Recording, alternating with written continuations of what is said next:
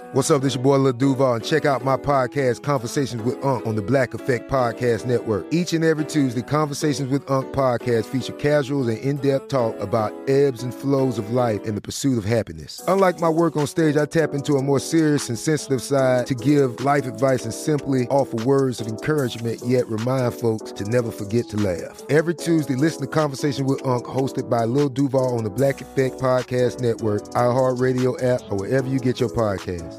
Presented by AT&T. Connecting changes everything. What does every grocery store aisle now have in common? Products that come in paper packaging. And we don't just mean the obvious ones like cereal boxes and juice cartons. From beauty products to boxed water, there are more opportunities to go papertarian than ever before. So why should you? Because paper comes from a renewable resource and can be recycled up to 7 times. Simply put, it's the smart choice for the environment. And it turns out, the easiest choice for you. Learn more at howlifeunfolds.com/papertarian. Looking to step up your Mother's Day flowers? The Home Depot has an idea. Let Mom's green thumb do some digging with colorful flowers, pots, and premium soils to bring out the most in her patios, walkways, and gardens. Right now, get Vigoro potting soil, just $8.97 for strong, healthy, vibrant plants indoors and outside. Shop our wide selection online and pick up your order in-store and give Mom the gift of a beautiful garden. Get Vigoro potting soil, just $8.97 at the Home Depot. How doers get more done. Welcome to Movie Crush, a production of iHeartRadio.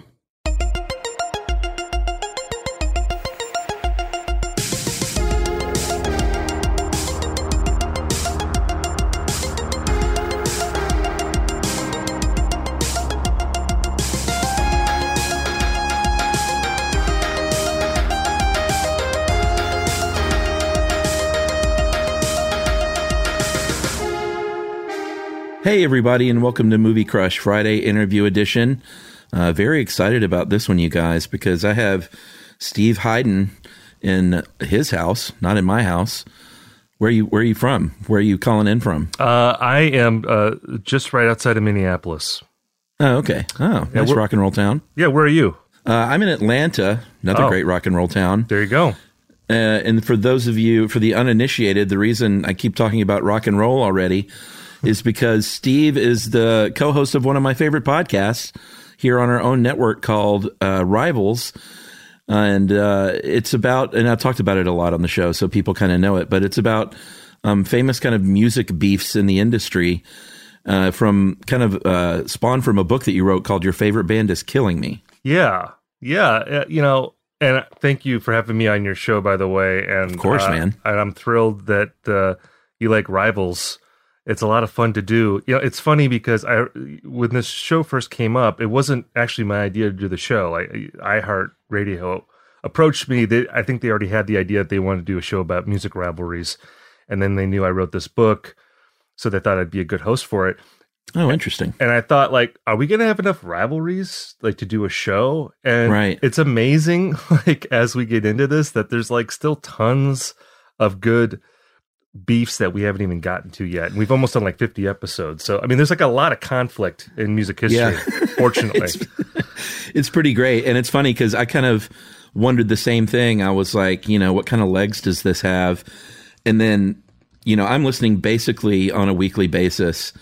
I am a little bit behind right now. I'm typing it in now so I can look and see what the most recent episodes are. But I keep thinking of new rivalries myself, and I'm like, no, there's plenty left to explore from these guys. Right. And, you know, the thing, too, that really opens it up is, you know, just realizing that pretty much like every great band had some sort of like rivalry within the band. Like, yeah, you know, there'd be like two songwriters who feuded, or there, you know, the singer and the guitar player had a feud, you know, so like those like intra-band rivalries, I think are my favorite, like where it's like two people in the same band who can't stand each other, but they have to make it work, you know? Yeah, it's interesting. I'm looking now. The most recent one I just listened to was, and I kind of jumped around at this point, was Sting versus the Police. Right. Just because I'm such a Police fan, and it's such an interesting thing where these three guys that weren't best friends, and two guys that seemed like they really just didn't like each other.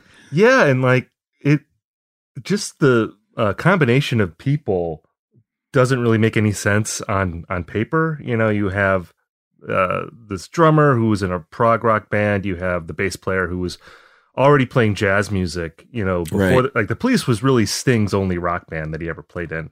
And then Andy Summers, who was like almost 40 years old, like when the Police so crazy kicked off.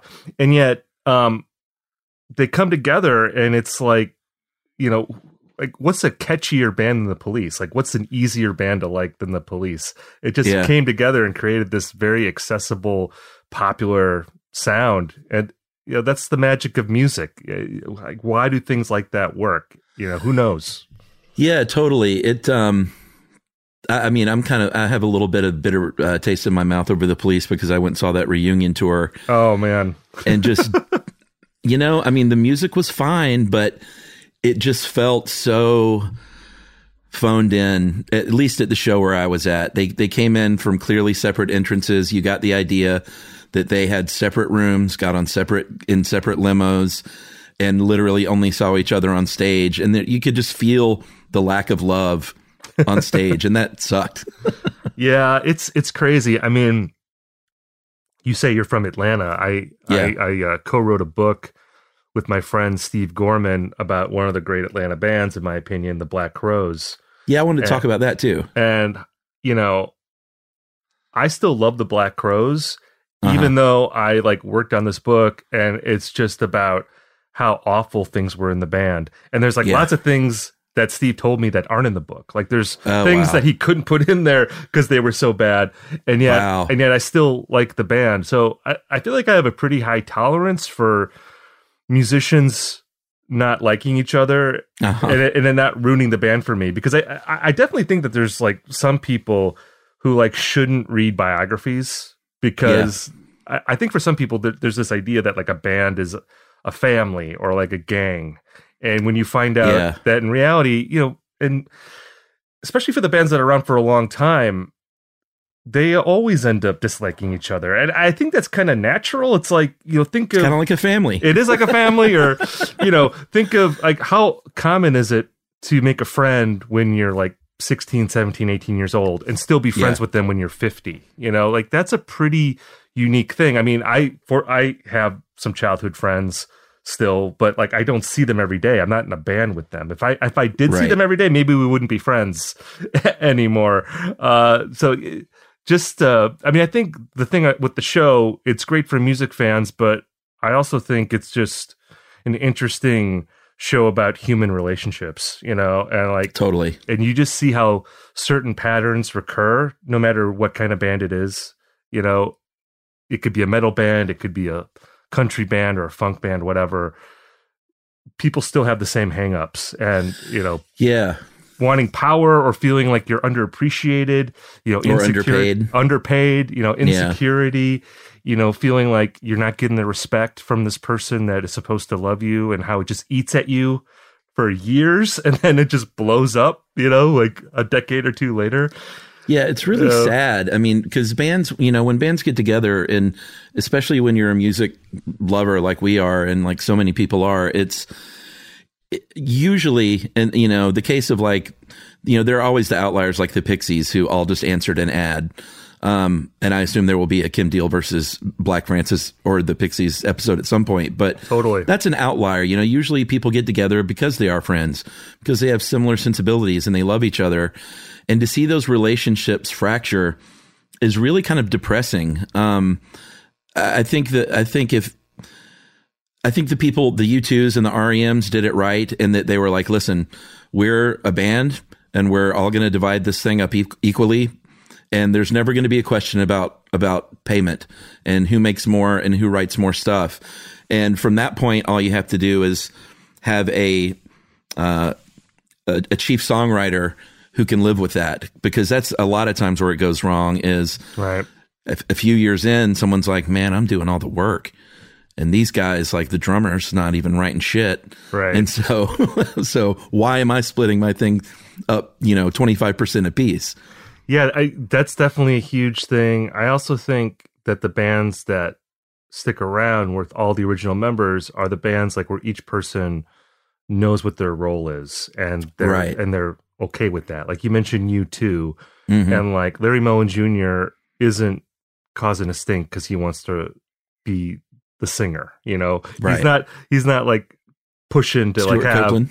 yeah. He's not pushing like to have his songs put to the forefront. Like he understands that Bono is the singer, the Edge is like the main music guy, and he's the drummer. Or, you know, I just wrote a book about Radiohead, and like Radiohead's another band that like all the same members, the same, you know, throughout their entire history. And that's another thing where it's like, yeah, Tom York, he's the songwriter. Johnny Greenwood is the guy who like helps realize his ideas sonically. The guys in the rhythm section are the rhythm section. Ed O'Brien is like the texturalist guy, and they all know their roles and they're comfortable with it. And in the bands where that's not true, that's where you have problems. Like where the bass player wants to sing, and you know, or he wants to be the guy on the album cover, not the singer. All those sort of petty jealousies that come to the fore. Yeah, for sure. And Radiohead's one of my favorite bands, and I do have that book, and it's sitting on my nightstand right now.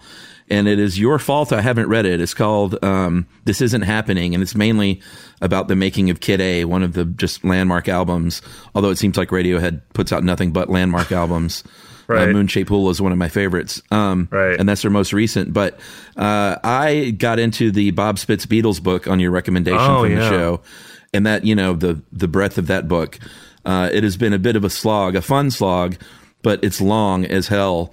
And so that's why Radiohead is still sitting on my nightstand, but that's next up for me. Well, it's crazy because I just picked up, I don't know if you're familiar with this, like I think his name is Mark Lewison. He's like a big Beatles historian, and he's working on like just a mammoth Beatles book that's going to be 3 volumes. Oh, wow. And he put out the first volume, I think it was like 6 years ago, and that's like 900 pages. And it's just about Holy cow. Beatles up until like 1963. Yeah. You know, so it's almost like Mark Caro, he does those Lyndon Johnson biographies. Yeah. You know, it's the same thing there. So I just bought that. I haven't started reading that yet. But yeah, if you think the Spitz book is long, you know, this book is longer than that. And it's just, you know, their, you know, childhood and Hamburg years and stuff. It's not even their sort of prime yet. But I'm excited to get into that. I mean, the Beatles story, you know, I've seen so many documentaries about them. I've read so many books. I never get sick of that story. Same here. And it has all the elements that we were just talking about, where you have these friends from childhood. Yeah. They come up, they become famous, and then, you know, all these different power dynamics come into play where people are fighting for power in the band and fighting for recognition. You have John versus Paul, you know, their sort of competition going on. And then you have George Harrison, this great songwriter who is treated like the little brother in the band, not just take it seriously. Waiting in the wings. It's crazy. They never, and we did an episode on that. They never, you know, Lennon McCartney never reached out to George Harrison to say, hey, why don't we write songs together? It was like, no, you're like the little brother. You know, you're not going to be as good as us ever. And you can just see, like, when Harrison finally got out of the band, he puts out All Things Must Pass, this like enormous record, triple album, and he just felt like, no one's going to tell me no. I'm going to put everything on this record. It was a bit of a middle finger to the other guys. It was like, all right, I'm going to outdo both of you. Right. You know, I mean, I've listened to almost every episode up until like a month ago when I got distracted, but the Tweety J. Farrar episode is one of my favorites.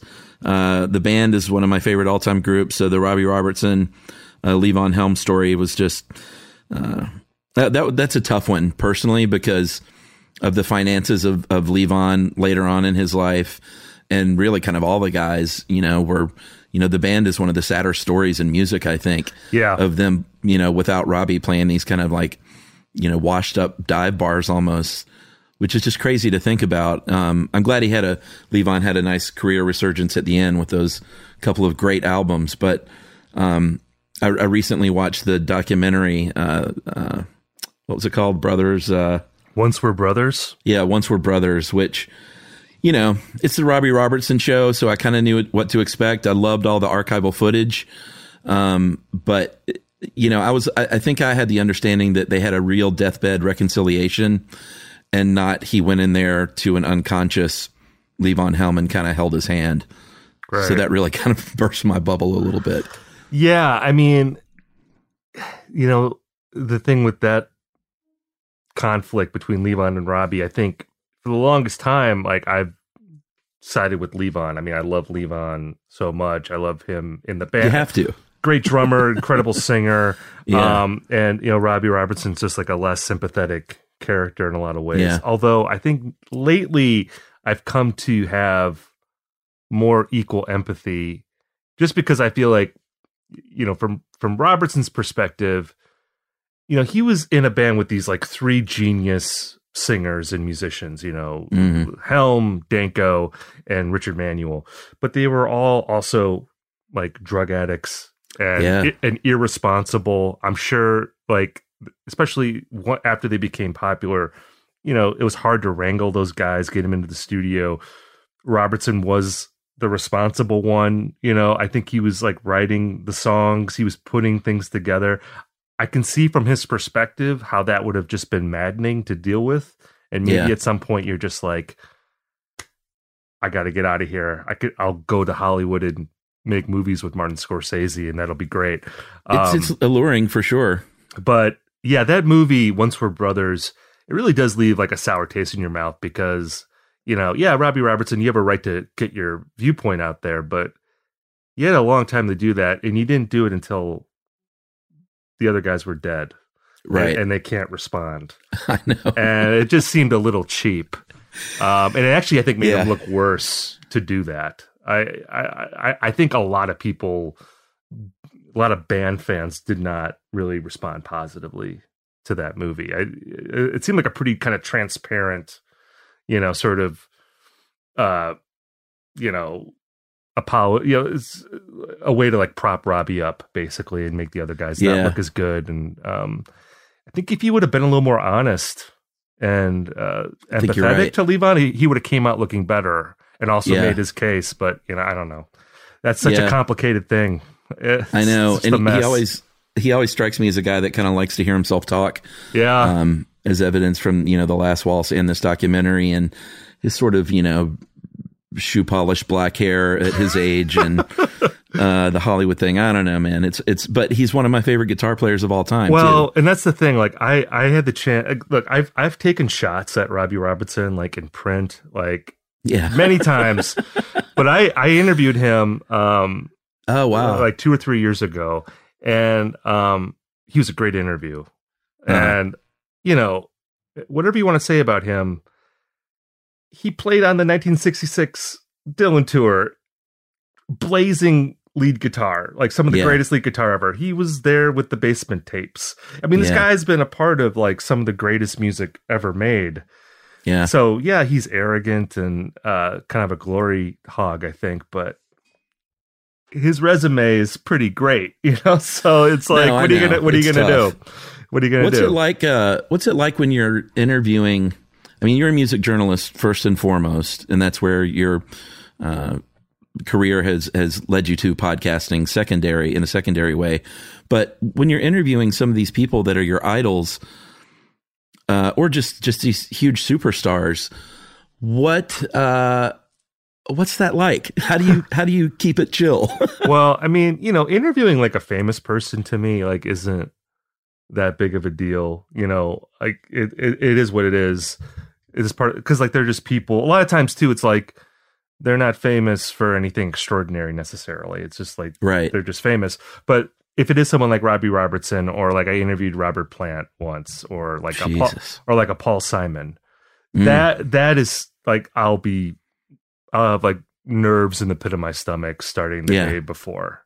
I mean, these are the rare humans in history. Yeah, exactly. Where like, they're human beings, but they're built up so much, certainly in my mind, beyond that, especially someone like Robert Plant, like where, I started listening to Led Zeppelin when I was like 11 or 12 years old and reading Hammer of the Gods, by Stephen Davis. And I've said this before, but like I'm not a comic book guy, but Yeah, same here. Like rock stars of the 60s and 70s, like they're my Marvel heroes. Yeah, like, me too. Like that's like Robert Plant is my Batman, Right.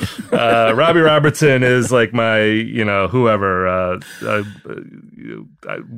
Green Lantern or whatever. I can't even think of comic book characters. I think Robert Plant would be more of a Thor if, we're going to get into the Norse mythology. Right. But, just people that are so built up in my mind that it's just incredible to talk to them.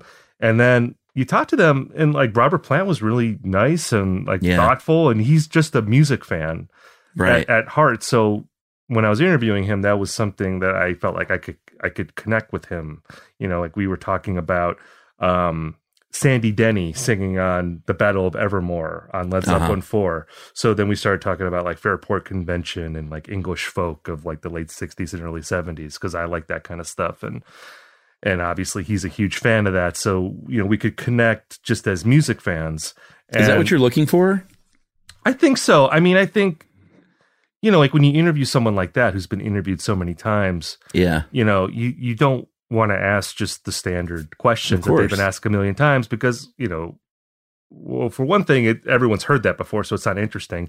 But also like the person you're talking to, they're not going to give you good answers. They're just going to feel like, oh, I can go on autopilot because this is just like another dumb journalist, out of millions that I've talked to in my life. But I think if you can show that, you care about this stuff as much as they do, I think it's a signal to them that, oh, okay, I can loosen up because this person's on the right level and we can actually have like a real conversation. And I think that's when doors get opened and you actually end up maybe discovering something new, that hasn't been rehashed, a million times. I love the story when I felt so bad for you, man, when you were recounting your Liam Gallagher interview and and you don't want to be the millionth guy to ask him about an Oasis reunion, but it's almost like you kind of have to, or you're being negligent. And it sounds like you didn't press it, but it was all just BDI, mate. BDI, mate. Well, yeah, this was all he wanted to talk about. Yeah, this was right after Oasis broke up, and he started this new band called BDI, and it was an interesting time in his career because I think he's changed quite a bit since then. He used to be much more sort of like churlish with the media, and now like you see interviews with him and he's like super charming and funny and much more loquacious and I don't know if that was just something, he just got older and got in a better mood. That's probably part of it. Or maybe there might have been like substance abuse issues too. I wonder if maybe he was just more intoxicated when I talked to him. Because like you see him now and like, his eyes look clearer and he looks more alert. So I do think that's maybe part of it. But yeah, when I talked to him, and I said this, I think I said it on the show, that I asked 24 questions in 15 minutes because it was all just like one sentence answers. Oh, that sucks. I'm such an Oasis fan that I was digging that. Like it was kind of uncomfortable, but like it's kind of a classic Gallagher move. Yeah, I was kind of loving it just because it's like I love Liam Gallagher. I love his attitude, and I mean, so to be on the other end of it, it was kind of a dream come true. To be abused by Liam Gallagher a little bit. Yeah. I'm also a big fan of the Van Halen episodes, and I am now kind of email friends with Aaron Hagar, Sammy's son, because he's a fan of Movie Crush and Stuff You Should Know, and got in touch with us a while back. And now I can just like email him about anything. Anytime I have some little question or whatever, I can email him and he'll be like, yeah, man, whatever. I'll tell you anything. And like, I'll go ask my dad right now. Oh, and cool. Like, Sammy says hi. He thinks it's so cool. And it's just like, Sammy, I'm obviously a big David Lee Roth Van Halen guy because that was the original lineup when I was a kid. But I loved both. I loved Van Hagar. And I think Sammy Hagar is one of the more kind of cool, endearing guys in rock history. He just seems like a good guy. And Aaron's like, man, he's great. He's a great dad and always was. Yeah, I interviewed Sammy like maybe 10 years ago when he put out his memoir, Red, which I think I said this in the episode. I think that's like one of the underrated rock memoirs. I don't hear that like mentioned when people talk about great rock books, but it's like a pretty entertaining I haven't read that one yet. Yeah, he's like, I mean, his personality comes across in the book pretty clearly. And I mean, there's like a lot of trash talking about Eddie Van Halen. So like there's that aspect of the book, just talking about basically how messed up Eddie Van Halen was during that period. But like even the stuff like before he joins the band, it is pretty fun. And I mean, he has the whole aliens thing, like how he talks about how he had an alien encounter when he was, I think, 20 years old or so. So that's pretty wild. But yeah, when I interviewed him, we talked for a long time. It was like over an hour. And it was one of those things like where I think we went over our time that we were allotted by the publicist, but he was just like, just whatever you have, just keep asking me questions. I'll go as long as you want. And I think that's just his attitude. He seems like a pretty, like man of the people type guy, so I appreciate that about him. Did you grow up in Minneapolis? No, I'm from Wisconsin originally. Okay. I grew up in a town called Appleton, which is not far from Green Bay. It's about a half hour south of Green Bay. So gotcha. Still a big Packers fan, even though I'm in Minnesota now. But I've lived here for 5 years. Oh, okay. And I love it. I love it here, even though we're now entering our winter hell here. Although it still isn't too bad here, I have to say. But yeah, January and February are always tough months for me. But after that, it's great. I like seasons too. I'm pro seasons. Yeah. Yeah, I have a good friend there, and Stuff You Should Know always does really well there on tours. It's a great, I think it's a great town for artistic, very literate, sort of cultured people. Right. And very, it's a great rock and roll town. Everyone from The Replacements to Husker Du and Soul Asylum and obviously Prince. It's just got a great rock and roll tradition. This indie band Tapes and Tapes is one of my favorite indie bands of all time, and I've gotten to know those guys actually by touring and inviting them to the show and stuff. And cool. Just a cool town. Hold Steady, obviously. Yeah. Although they came together in Brooklyn. Okay. But Craig Finn lived here for a long time, and all of his songs are set here. So they're really like the Bruce Springsteen of Minneapolis, like how you listen to Springsteen songs, and he's name-checking specific towns and bridges and all that stuff. And Hold Steady songs, he talks about like 169, and like that's literally like half a mile from my house, So, so that's a cool thing about listening to Hold Steady songs if you happen to be, from this area. All the refs. Yeah. When did you start writing about music and think that was a career path for you? Well, I started when I was 14, really. I mean, I wrote for my junior high paper. The first record reviews I ever wrote were of Automatic for the People by R.E.M. Oh, cool. And, one of my favorites. And Dirt by Alice in Chains. Those were the first Another two favorite. records. I gave Automatic for the People an A, and I gave Dirt a B+, and I should have given that an A too. That's an A record, I think. My 14-year-old self, I have to write him an angry letter about that. Right. And then I started writing for my like daily local newspaper. They had a teen page then that I started writing for when I was 15, and so I was getting paid for that. I was getting like $10, I think, a column. Yeah. So I don't know. I just always. I just had it programmed in me, I think, to be a music critic. I just started doing it like pretty early, and I've been really writing ever since. I did it throughout high school. I wrote for my college paper. Mm-hmm. I worked. I actually got hired by the same paper that I wrote for as a teenager. That was my first job out of college. So I worked for a daily newspaper. I worked for alt weeklies. I kind of did a little bit of everything. Yeah. And that's what's been cool about doing podcasts, because, I love doing podcasts. It's a lot of fun, and to me, it's just like the next iteration of different media that I've worked in, because like daily newspapers, they still exist, but they're obviously on the decline. Alt weeklies are almost gone at this point. I'm working in digital media, but that's always pretty volatile. So, you just have to be able to roll with the punches. I guess I'll be doing TikTok reviews here pretty soon. It seems like I just saw a story in Rolling Stone about how the future of music journalism is TikTok.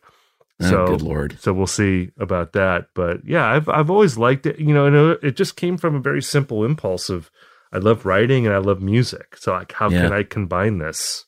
And I was able to pull it off. So That's amazing. I feel really fortunate for that. What book do you want to write next? Can you talk about that, or what ideas are brewing? Well, I have an agreement to write a book. I haven't officially signed the contract yet. So I'm starting work on something right now that I won't say yet. But if you like my other books, I think you'll like this one. It's in a similar vein. I'm not going off and doing a book about Right Said Fred or something. It's definitely, and although that would be cool, I would definitely do a Right Said Fred book if I could sell that. But I don't know about that. Yeah. But so I'm just about to start really writing that. And so that'll be out in 2022. So yeah, that's what I'm working on right now. And there's always like different projects I have kind of percolating that I want to do. It's just about whether you can actually pull them off. Or get someone to buy it, but I've been pretty lucky with that too. So hopefully that will continue. So a couple of questions about your youth. What was your first? And this is not I gotta give this guy a cool answer. What was your first real music love? And I'll just go ahead and level set and say, legit, mine was Barry Manilow. Oh yeah, well he's got some good tunes. I mean, I was born in 1977, so like it was natural for me, like around 5 or 6, to really love Thriller. Like I loved Thriller because everyone loved Thriller. Yeah. So I'll say that, although I feel like that almost doesn't count because it was like so ubiquitous at that time. So I remember like the first rock band I loved was Huey Lewis and the News. Yeah, man. Sports. I had Sports on cassette. It's such a good album. I had that, and then 4. I had that on cassette as well. And I had those records. I actually got to spend time with Huey Lewis too. I wrote a profile of him in 2013, and which was pretty wild too. Because he was a huge deal for me. Yeah, because it's wild to think of a band like that being pop stars now, because it's like a guy who looks like Huey Lewis. Like just imagine him being a pop star. It's so strange. But like when I was a little kid, in the mid 80s, they had Sports.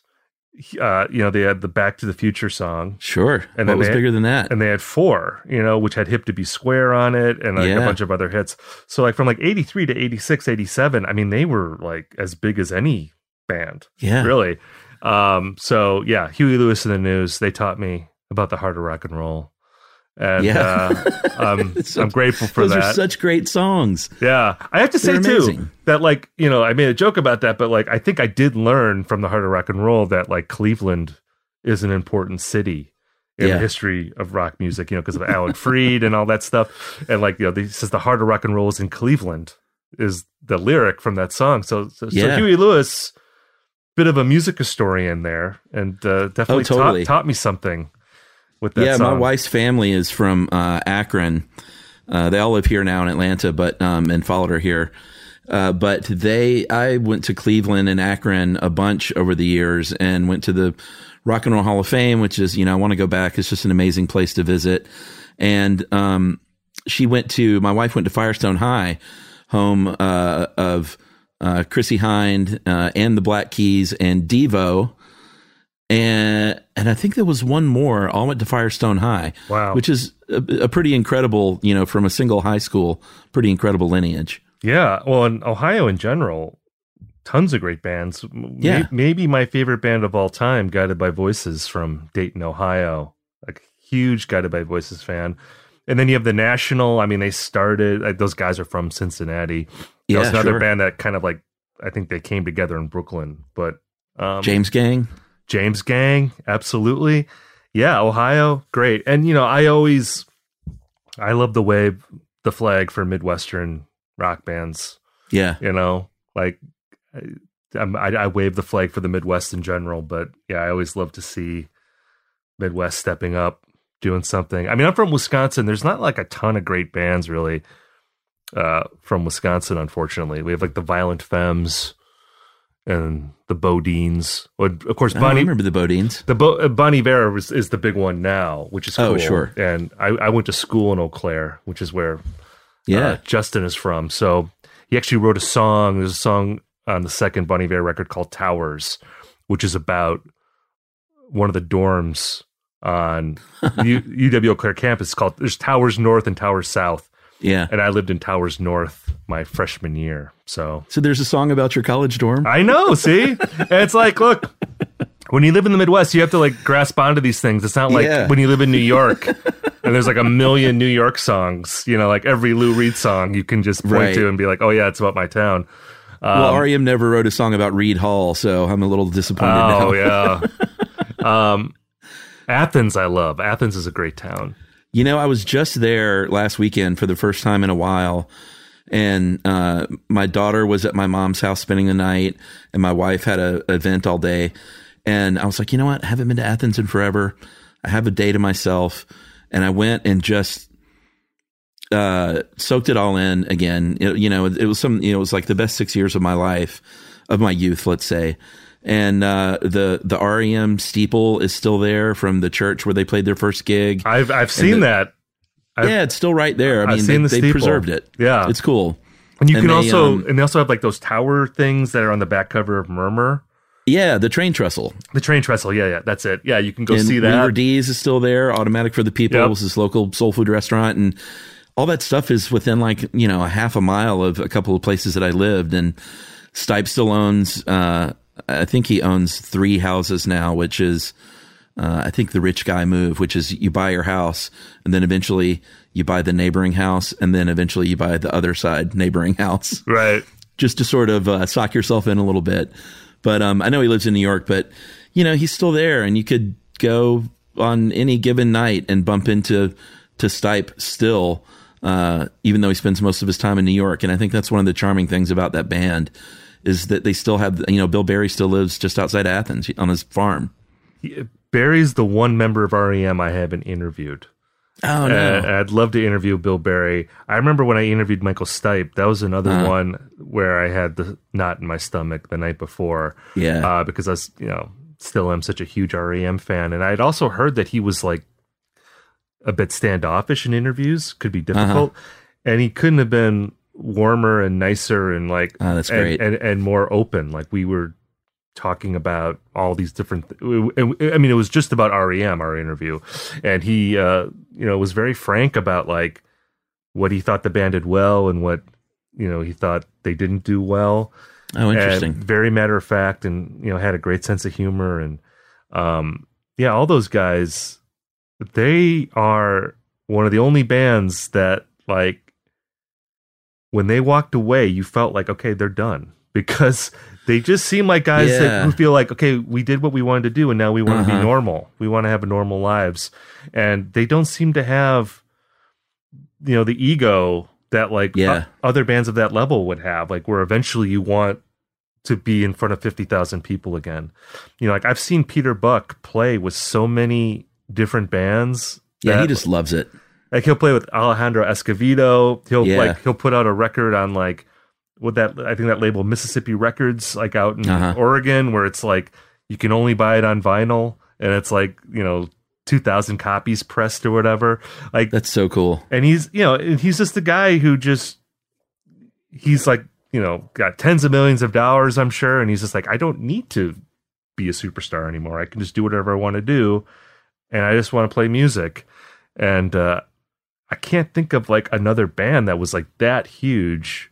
Yeah. Where the members just did that, walked away. And I really think, like, I don't think they'll ever get back together. I think you're right. In a real way. I think I could see them getting back together and playing a show at the 40 Watt. And that's the only time they get back together. But in terms of doing like a real tour or like an album or something, I'm sure that won't happen.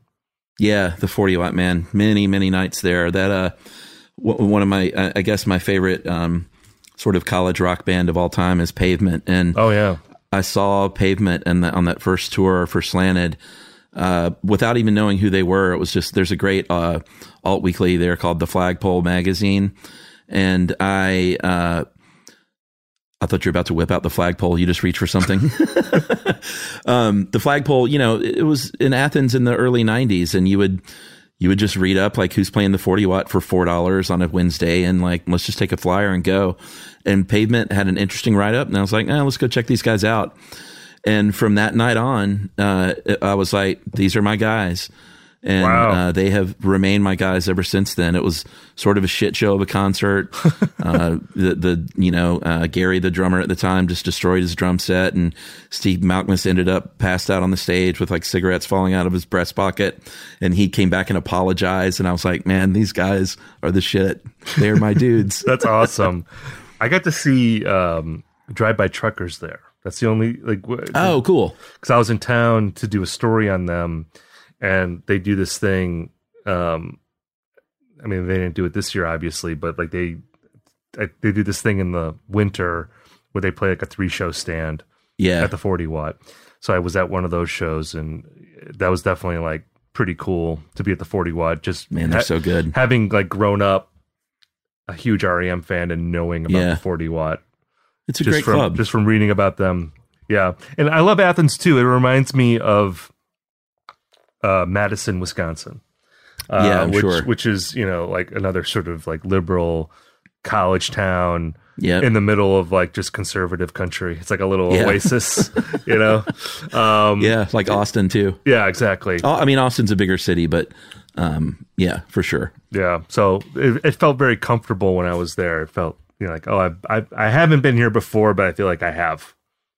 Yeah, that's cool. Stuff You Should Know did a sort of an Off the Beaten Path live show in Lawrence, Kansas one time. And I got those Athens vibes big time when I was in Lawrence. I was like, man, this town is the shit. I love what it's about. Yeah, totally. I haven't been there, but I've heard good things. Awesome.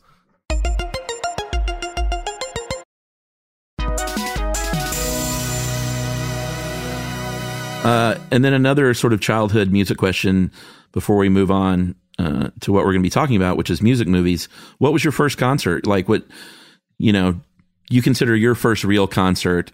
My parents dragged me to Kenny Rogers and Bobby Goldsboro when I was a kid, but like my first show that I wanted to go to and paid for was Cheap Trick in 1983. Oh, wow. That's another great Midwestern band. Yeah, and one of them, I've seen them probably 9 or 10 times, including a weird 40 Watt. And I'm not weird. It was great. It was kind of weird that they played there. This epic 40 Watt show like 15 years ago. But what was your first real concert? Well, like in terms of like a show that I was taken to, like by my dad, it was when I was 9. I saw the Beach Boys at the Marcus Amphitheater in Milwaukee. It was the first show at the Marcus Amphitheater, which is where Summerfest takes place in Milwaukee. For those who know what Summerfest is, and that would have been like 1986, and the Kokomo years. It was right before Kokomo, so it was just like a greatest hits set, and I was so young. I didn't really even know who the Beach Boys were, although like when they started playing, I knew a lot of their songs already from oldies radio. Right. And I had a great time. I loved it. I wish I knew if Brian Wilson was there, because it's possible that he might have been at that show, but I don't know if he was or not. But certainly Carl Wilson was still with them. Dennis Wilson had died, 3 years before that. So that was pretty cool. And I loved the Beach Boys. So that was pretty great. Another great Rivals episode, by the way, the Mike Love one. Yeah, totally. Legendary asshole. Like in terms of like, a show that I paid for myself, like one of the first big ones was I saw the Rolling Stones on the Voodoo Lounge tour in 1994 at Camp Randall Stadium in Madison. And I think literally in the last row. And, I was already a big classic rock fan when I was 16. And I remember feeling like a little snarky about like, is this going to be any good? you know, because at that time the Stones seemed super old, you know, and I thought, they're going to retire. Well, Mick Jagger was 50 on that tour. I know. And, you know, at that time, there weren't a lot of 50-year-old rock stars in 94. You know, now, you know, we're used to, I mean, Bob Dylan's going to be 80 next year.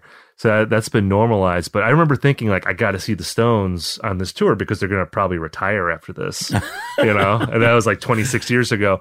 But that's so funny. They came out, and I forget what they played first, but it was awesome. It was unbelievable. And and even in a stadium, like the magnetism of Mick and Keith especially was just it was intoxicating. Like I was in heaven during that show. I remember they played All Down the Line from Exile on Main Street, and I loved Exile, and I wasn't expecting them to play that.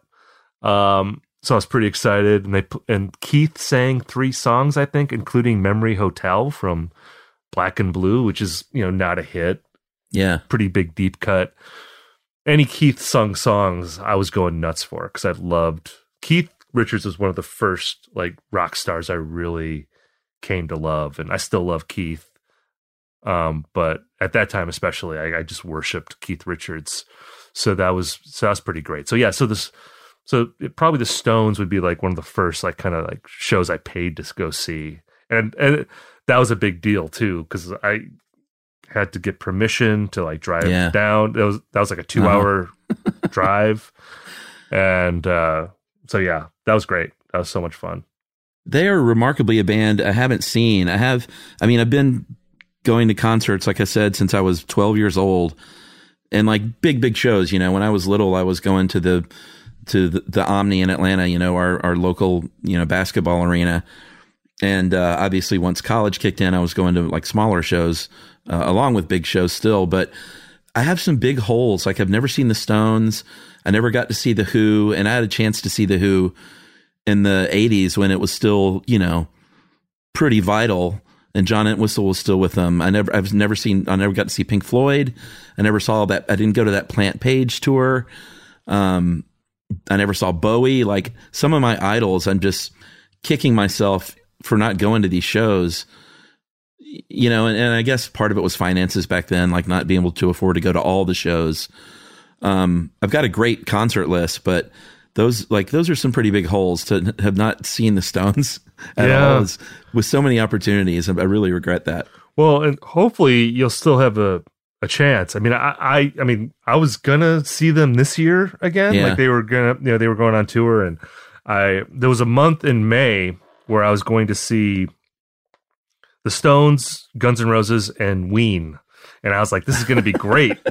and I had that planned in like February or whatever. And then, you know, we all know what happened next. I mean, but like someone like Bowie, for instance, like I've never seen Bowie either. And it's just like, oh, you know, that's gone forever. You know, like we're never going to get a chance to see that, which is a real bummer. Or I never saw Pink Floyd either. I've seen Roger Waters, which was pretty great. Like his band is so good. Yeah. And he has this guitar player when I saw him named Jonathan Wilson, who's a great singer-songwriter in his own right and great producer. Like he's produced all the Father John Misty records and like Dawes and other bands like that. But he was the guitar player in Roger Waters' band, and he would sing the David Gilmour parts too. Oh yeah. And it was so perfect. And like the guitar solos that he was playing were like note for note from the record, which I'm a little mixed on. Right. But also those solos are amazing. So you want to hear them. I was kind of excited to sit, I was in an arena with an amazing light show, listening to like the guitar solo from Comfortably Numb. You know, just like, pretend it's David Gilmour. Yeah, I was like, this is pretty cool. Like it's like you can be cynical about these things and be like, it's not the real band, or, you know, blah, blah, blah. But when you're in that seat, that plastic seat, and the light show's going and that music is playing, I'm sorry, but like I can be a cynical rock critic, but my cynicism evaporates. It's like I'm not that powerful of a cynic. Yeah. It's like this stuff is working for me like gangbusters. You know, like there's a reason why this is so popular. Like it works. Yeah. You know? Well, I had tickets for the Roger Waters tour this summer, really good seats. Didn't happen. I had tickets for Guns N' Roses. Didn't happen. Well, I have been on a mission now to just not miss these big shows, especially if it's an older artist. Like I went and saw that Elton John tour 3 times. Oh yeah. And the Fleetwood Mac, both with Lindsay and then with Campbell and Neil Finn, and that was great. So I try not to miss anything now that I can actually afford to go to concerts and get like decent seats finally in my life. Right. I saw Petty, from like the 5th row on that last tour, and I think the 2 previous tours as well. So I'm not, and certainly after the pandemic is over, like no one should be snoozing on live tours ever again. And that's why, part of me is like, are people going to be afraid to go to shows because there's such a, I know like when I went to shows, I never thought about germs. I never thought about like someone coughing 10 rows ahead of me and me feeling like, oh, well, I'm in danger now. But then there's the thing you're talking about where people are so primed, it'll take a minute. I mean, like, I managed to see a couple things in early 2020, a couple live shows, but this is easily the least amount of music I've seen since I was 15, 16 years old. Oh yeah, it's been crazy. And that's true for everyone, obviously. But yeah, it's it's really weird. I mean, there's so many things that we've lost that I try not to dwell on it too much because it can really drag you down. Yeah. But yeah, it's crazy. But yeah, hopefully we'll we're make up for it. Yeah, hopefully we're on the verge of coming back, and it will be so fun. Yeah, absolutely. Well, all right, my friend, let us segue here into music movies. And what I did, everyone, is I emailed Steve and was just like, listen, let's just not hem ourselves in. Make a list of your favorite 5 music movies. It can be concert movies, can be documentaries, can be biopics, it can be whatever. And you are fully allowed to cheat like crazy because I'm looking at my top 5 list and it has probably 13 movies and then another 12 honorable mentions. Oh, man. So let's just start talking about these. I'll go ahead and just start it off. And these are not, for me, they're not ranked. I think you ranked yours. But yeah, on my list of top 5, I kind of tried to categorize it. I did concert movies, and my 2 favorite concert movies are The Last Waltz and Stop Making Sense. Little on the nose, but that's the truth. Yep. You can't go wrong with those. Yeah, for my list, I had sort of a subcategory where I was like, I'm not going to put these on my list because I feel like people know these movies, or I feel like Charles is probably going to mention them. Uh-huh. And those were 2 that but I also wanted to make sure I shouted them out because they're great. Like, I'm not saying they're not great. I'm not being like a snob here and being like, oh yeah, The Last Waltz isn't great, or Stop Making Sense isn't great. Like, they're great. But I also want to like recommend some movies that maybe people haven't seen that I think are really great. But yeah, those 2, if you haven't seen them, you have to see them. They're like the gold standard, I think, for concert films. They really are. And I think in sort of 2 different ways and in one similar way. The Last Waltz has all that other great footage. Stop Making Sense does not do that. But I think the things they have in common, which was pretty genius from Scorsese and Jonathan Demme, was the immediacy of the film work. And I think part of that is due to the fact that just back then they didn't have, 50-foot techno cranes, and like the way they shoot concerts now is so different. Back then, it was people on stage with a camera largely. You had one set up wide for your wide shot. But what's so great about both of those is just the immediacy of, and especially Stop Making Sense. I mean, you don't even see the audience really. Right. It's this weird thing that feels like it's in this vacuum where you're kind of on stage with this avant-garde rock band. The Last Waltz feels like a bit more of a party, but they both work for those reasons, I think. Yeah, I think Stop Making Sense is the greatest sort of visceral concert movie. Like it's the concert movie that comes closest to actually feeling like a show. Mm-hmm. Where like I've been to screenings of Stop Making Sense and people will get up and dance like during the show, and I've never seen that for other concert films. The Last Waltz to me and I think you make a great point about how that was shot. I mean, if you look at a film like Woodstock or Gimme Shelter, like the early, like those late 60s, like kind of like the early great concert films, it's more like handheld stuff. It feels like a little grittier, which I love that about those movies. But there's a grandness to The Last Waltz. It's like Gone with the Wind of concert movies. Like, it just looks so great, and the compositions of it are so wonderful, and there's just like a sweep to it that I think was really unique to concert movies at that time. And the fact too that you just have these like towering figures of rock history all assembled at once. You have like Muddy Waters on stage, like how amazing is that? And then you've got like Van Morrison in the purple suit. You've got like Bob Dylan with like looking like a rabbi, Totally. Neil Young and his booger nose and his cocaine booger nose. Exactly. Neil Young with the booger nose, which someone pointed this out to me recently. If you look at the shirt that Neil Young is wearing, which I've never noticed this, but like because you can see it a couple times, it's like a drawing of two people doing a 69. Is it really? Yeah. I never noticed that. And it's like, what in the hell, Neil Young? Yeah. What are you thinking? But that's funny. And then the great detail. Interviews, like just, Robbie, of course, is bloviating about everything, but, the best interviews you're going to see of Richard Manuel for sure, even though it was sad and he was just so fucked up.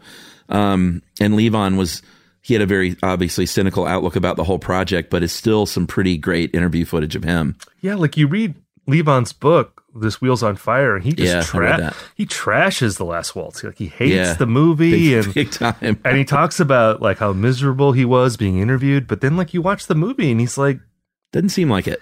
He's super charming. He's telling that story about like being in Arkansas and like how late at night, girls just start shaking it and like the band starts playing a little, like he's telling these great stories and it's so damn charming, but like apparently he hated the whole experience. I mean, I think he just hated being taken off the road and feeling that Robbie Robertson sort of decided that unilaterally, and he just associates that with the movie now. Maybe, I don't know, but and the whole Hollywood thing, which he was just, I think at that point there was just Robbie animosity overall. Yeah, which is too bad. I wish, because I do think some of his animosity, I think, is misplaced. And, I do think that, like, I don't know how much we want to get into the weeds with that. We have to talk about these other movies, but I won't even get into that. Just listen to our episode on that. But I'll just say, like, I wish those two guys could have had a real reconciliation and not, like you said, where it seemed like Levon was unconscious and Robbie just kind of showed up at the end. All right, what's your first entry? So I'm going to go. So I just want to say, like, okay, so I mentioned that I had this list of movies that aren't on my list just because I felt like they're like the canon music movies. But I love all these movies. But I just wanted to maybe pick other movies that maybe people haven't seen. So like, those would be the honorable mentions. Yeah. So like Last Waltz, Stop Making Sense.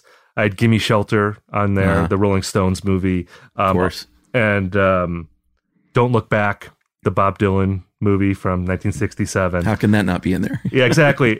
And honestly, like my honorable mentions, like they could be my top 5. But again, easily. I was hoping I could maybe make some recommend. I feel like people have seen these movies, so like I wanted to recommend some things people haven't seen maybe. But the other one was A Hard Day's Night by the Beatles movie, 1964. It's one of the most. I mean, that's like one of my favorite movies, period, of all time. Yeah. Just super charming comedy. Aside from the music is obviously wonderful, but the comedy in that movie is so great and so many quotable lines. Like all the other actors, like the guy who plays the grandpa is great.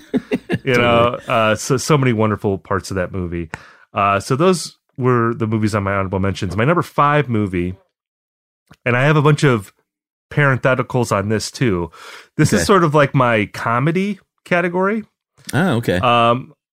And so obviously you have like This Is Spinal Tap. You have Pop Star, Never Stop Popping. You have the great movie. I don't know if you've seen this, All You Need Is Cash, the Ruddles movie that Eric Idle did in 1978, the Beatles parody. Yeah. I love all those movies. Those are all basically like fake documentaries. So sort of doing a parody of like the documentary genre. The movie that I actually put on my list at number 5 is a parody of music biopics. And I feel like after this movie was made, I'm shocked that music biopics continue to be a thing, because this movie nails biopics so perfectly. Yeah. Like, I watched it again last night. Like, you can't watch this movie and then watch Bohemian Rhapsody and take it seriously. I mean, Bohemian Rhapsody is kind of ridiculous anyway. Yeah. But anyway, the movie is Walk Hard, the Dewey Cox story. Yeah. It's so perfect, like just nailing the sort of like awkwardness of biopics. The scene I was laughing the hardest. I always have a different scene that I laugh hard at, but like the scene early in the movie where they show young Dewey Cox in this grocery store, and he comes across these two blues guys, and then he takes a guitar and he learns guitar instantly, and then he starts singing in this like blues guy voice. It's so perfect. It's so perfect for these things. And like how there's like a scene a little bit later where he's like, I'm going to walk hard. I'm going, like how you have to like repeat the title of like a song, like in the dialogue, which is something that like happens all the time in Walk the Line, that Johnny Cash movie. I mean, they really nail the Johnny Cash movie pretty bad in Walk Hard, but and Walk the Line was a great movie too. It is. Joaquin Phoenix and performance I think is great. Reese Witherspoon I think is great, but just the sort of reductive nature of biopics and how and just the corniness of them. Like Walk Hard, it just nails it so perfectly. It's a tough genre, like I love Bohemian Rhapsody, but just because I'm such a Queen fan. Right. I mean, like the Live Aid part is super entertaining. I mean, you can't not be roused by that. It's well done, but they're a tough genre to pull off and make a really great movie. Like if you're talking about really great movies, I mean, as much as I loved it, it was corny and cheesy and did not deserve like these Academy Awards, I don't think. But I think it hit me right in the feels because I'm such a Queen fan. Like I didn't care. I forgave it of everything. Right. Because I just love it so much. Yeah. I kind of feel the same way. I mean, I can step back and I can point out all the flaws with it because it's a pretty ridiculous movie. And there's also like some weird things that they do with Freddie Mercury's story, especially at the end, and like the chronology of like when he got sick and when he found out about it. Like there's some weird really things. Yeah, which is kind of weird if you know the real story.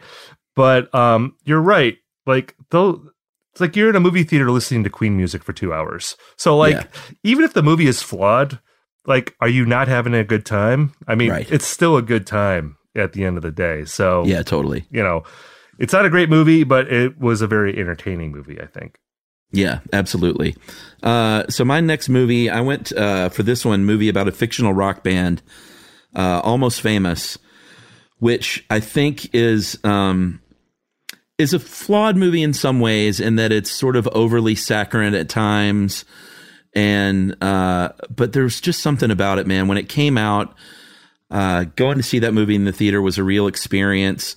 I think Cameron Crowe really nailed, more than many directors I've seen, what it might be like to be in a band. I thought he nailed the live music performance sections of that movie were amazing and really realistic. And it was just such a charming movie in every way. It was like the best of what I used to love about Cameron Crowe, like kind of before he started making what I think are pretty subpar movies. I love it. I love those songs and I love that story. And that movie still holds a pretty special place in my heart. Yeah, I mean, I love it.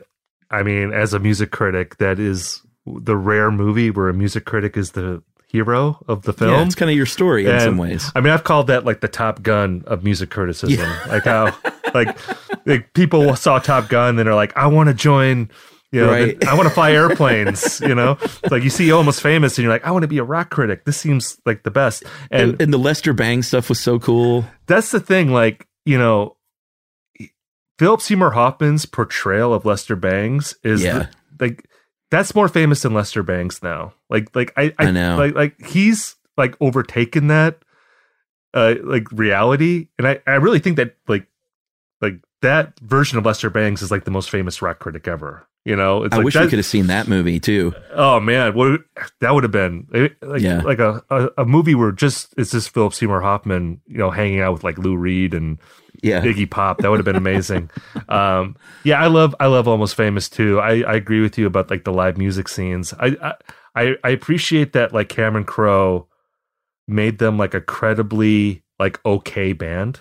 Yeah, you know, like because I don't think Stillwater is supposed to be Led Zeppelin or the Allman Brothers. It's based on his experiences with those bands, but like they're not supposed to be as good as those bands. They're just supposed to be like kind of like a mid-level, like Black Oak, Arkansas or something. Yeah, you know, like theater sized. Yeah, like a boogie rock band from the 70s. And like he co-wrote those songs with Nancy Wilson from Heart, who was his wife at the time.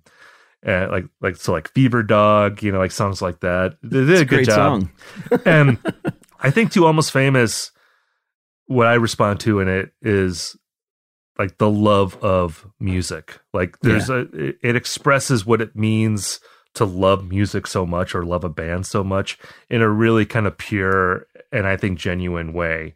Yeah. Where, it might be a little corny, but like, you know, loving a band is kind of corny. You know, that's the way it is. And like, that's kind of the great thing about it, where you just kind of give yourself up to something and you're not self-conscious about it. You just love it unequivocally, you know, and I appreciate that fearlessness in a way, like to not be cool. I'm not going to be cool about this because I love it. You know, that's the way it should be. Yeah, it was a pure love letter. And, you know, if you're a music fan, you can't help but love the end of that movie when Billy Crudup comes to that house and gives him that interview in the bedroom, and the way he wrote that, you know, I think the line was something like, what do you love most about music or being in a band? And he said something like, you know, to start with everything. and they just trail it off from there. And it's just, I still sort of get chills at that moment. It was just a love letter to rock and roll in every way. Tangerine in the background, the Led Zeppelin song. God. You have like the music cues were crazy. And the bus going into the sunset at the end. It's like that iconography that just speaks to me. Like I will be a sucker for that any day of the week. So the next movie on my list is, you know, if you love The Last Waltz, I'd recommend this movie. It's a little less well known, but I think it's really great. It's called Chuck Berry, Hail, Hail, Rock and Roll. I've never seen that. Great movie. Came out in 1987, directed by Taylor Hackford. It's about this concert that Chuck Berry played in his hometown of St. Louis. I guess it would have been 1986 when he was 60 years old. And he assembled this all-star band. Like Keith Richards was on guitar. The bass player from NRBQ was on bass. I can't remember his name. I think Steve Jordan was on drums, and like Eric Clapton shows up at one point to play. Eric Clapton always shows up. Yeah, Eric Clapton. Yep, that's the link, I guess, between this and The Last Waltz. Sure. So it's a concert movie, but before the concert movie part of it begins, like the first half of it is just about Chuck Berry and following him and just what his career was like at this moment in his life, how he was just flying from town to town, playing with pickup bands. Like he didn't have his own band. He just played with like local musicians essentially. And like Keith Richards talks about how, you know, he wants to do this concert because every time he's seen Chuck Berry, it's always been bad. He's always playing with these like local musicians who, what a weird thing to do, are good. Well, I think it was like, you know, it was probably cheaper for him to do that because you don't have a band on retainer. You know, you just show up. These guys are so excited just to play with Chuck Berry. He's taking 100% of the door. Probably. Like he's probably kicking these guys $50 and like a case of beer or something. Interesting. There's a great story. Bruce Springsteen's in the movie, and he tells a story about how Bruce Springsteen early in his career opened up for Chuck Berry, and like his band ended up being Chuck Berry's backing band. Mm-hmm. So he tells this great story about how like they're on stage, you know, Bruce Springsteen's playing lead guitar or rhythm guitar or whatever in Chuck Berry's band. And like, he has no idea what Chuck's about to play. And they have to figure out, like Chuck just counts in and starts playing. And, you know, Chuck Berry, like the riffs of his songs, they kind of sound alike. So they have to figure out what song they're playing and in what key. And It's just amazing. Bruce was always good on the fly like that, though. Yeah, totally. And had been known to do stuff like that in his own band, like, Follow Me in G. Right, exactly. It's just wild to see, just to imagine like a young Bruce Springsteen playing with Chuck Berry. It's kind of like a dream type thing to imagine. That's so cool. So yeah, great movie. Great. It's great. I mean, the concert part of it is great, but like all the stuff that leads up to it is great. There's a great scene like where Chuck Berry and Keith Richards get into an argument, like where they're just screaming at each other over like how to properly play some song. Really? So wonderful movie. And yeah, I feel like it was critically acclaimed at the time, and it's been overlooked a little bit over the years. I think you're right. But definitely seek it out. It's really great. All right, I got to add that to the old list. It's something I've seen clips of over the years a lot, but for some reason just never got to it. Oh, yeah. All right, so my next one is a movie about a fictional Motown R&B band, and it is Dreamgirls, the great 2006 film from Bill Condon. I love Dreamgirls. My wife loves Dreamgirls. I think it's got some of the best original songs of any music movie of all time. The acting is amazing. Eddie Murphy is unbelievable. Jamie Foxx, Beyonce. I mean, it's really one of my favorite music movies of all time. And I grew up as a kid. Like, my parents weren't into music very much. I didn't have the dad that was like, hey, this is Simon and Garfunkel. You got to listen to this. This is amazing. Right. Like, they sort of liked music, but it just wasn't a big thing. Like, I got my music from listening to Casey Kasem every weekend and being a Radiohead as a 9-year-old. And the one album they did have, though, was the Big Chill soundtrack, like every boomer. And when I was whatever, I mean, I can't even remember when that came out. I had to be like 8 or 9. I was introduced to some of the best music in history, and I was introduced to Motown. And from that moment on, I was a 9 and 10-year-old that was listening to Aretha Franklin and the Supremes and Otis Redding and I mean, you name it, man. And it's a love that is still with me today. I still love, one of my favorite things to do, and it's just a big group hangout, is just put on a Motown. You can never go wrong with a Motown playlist. Oh, yeah. As far as just satisfying the most people with like good time music. Yeah, it's the easiest music on the planet to like. I mean, who doesn't like Motown? I mean, no matter what genre you might be into, yeah, you're putting on, Supremes or Four Tops or something. People are going to respond positively to it. I've never seen Dreamgirls. I've heard it's great. I've heard Eddie Murphy's great. I heard he got robbed for the Oscar. See it, man. It's great. I mean, the songs themselves are just phenomenal, and it's I mean, it's I think it was a Broadway show before it was a movie, if I'm not mistaken. Really, really great movie. Have you seen that movie Standing in the Shadows of Motown, about the backing musicians that were? I have. That and 20 Feet from Stardom. Yeah, are a couple of my favorite sort of behind the scenes docs. Those are good.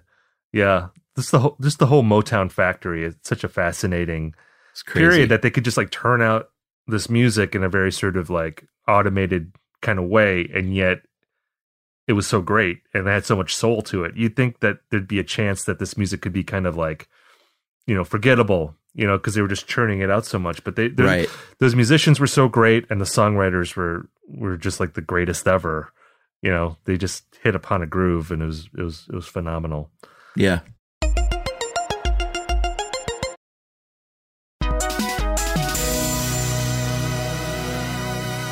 So my next film is a movie that it's part of this wave. Like in the last 10 years, there's been just like a ton of like music documentaries that have come out that are authorized documentaries. Like there was just this past week, HBO, they debuted the Bee Gees documentary, How Can You Mend a Broken Heart? I can't wait to see that. It's I have a couple qualms with it, but overall, I really, really liked it. I think it's a very entertaining movie.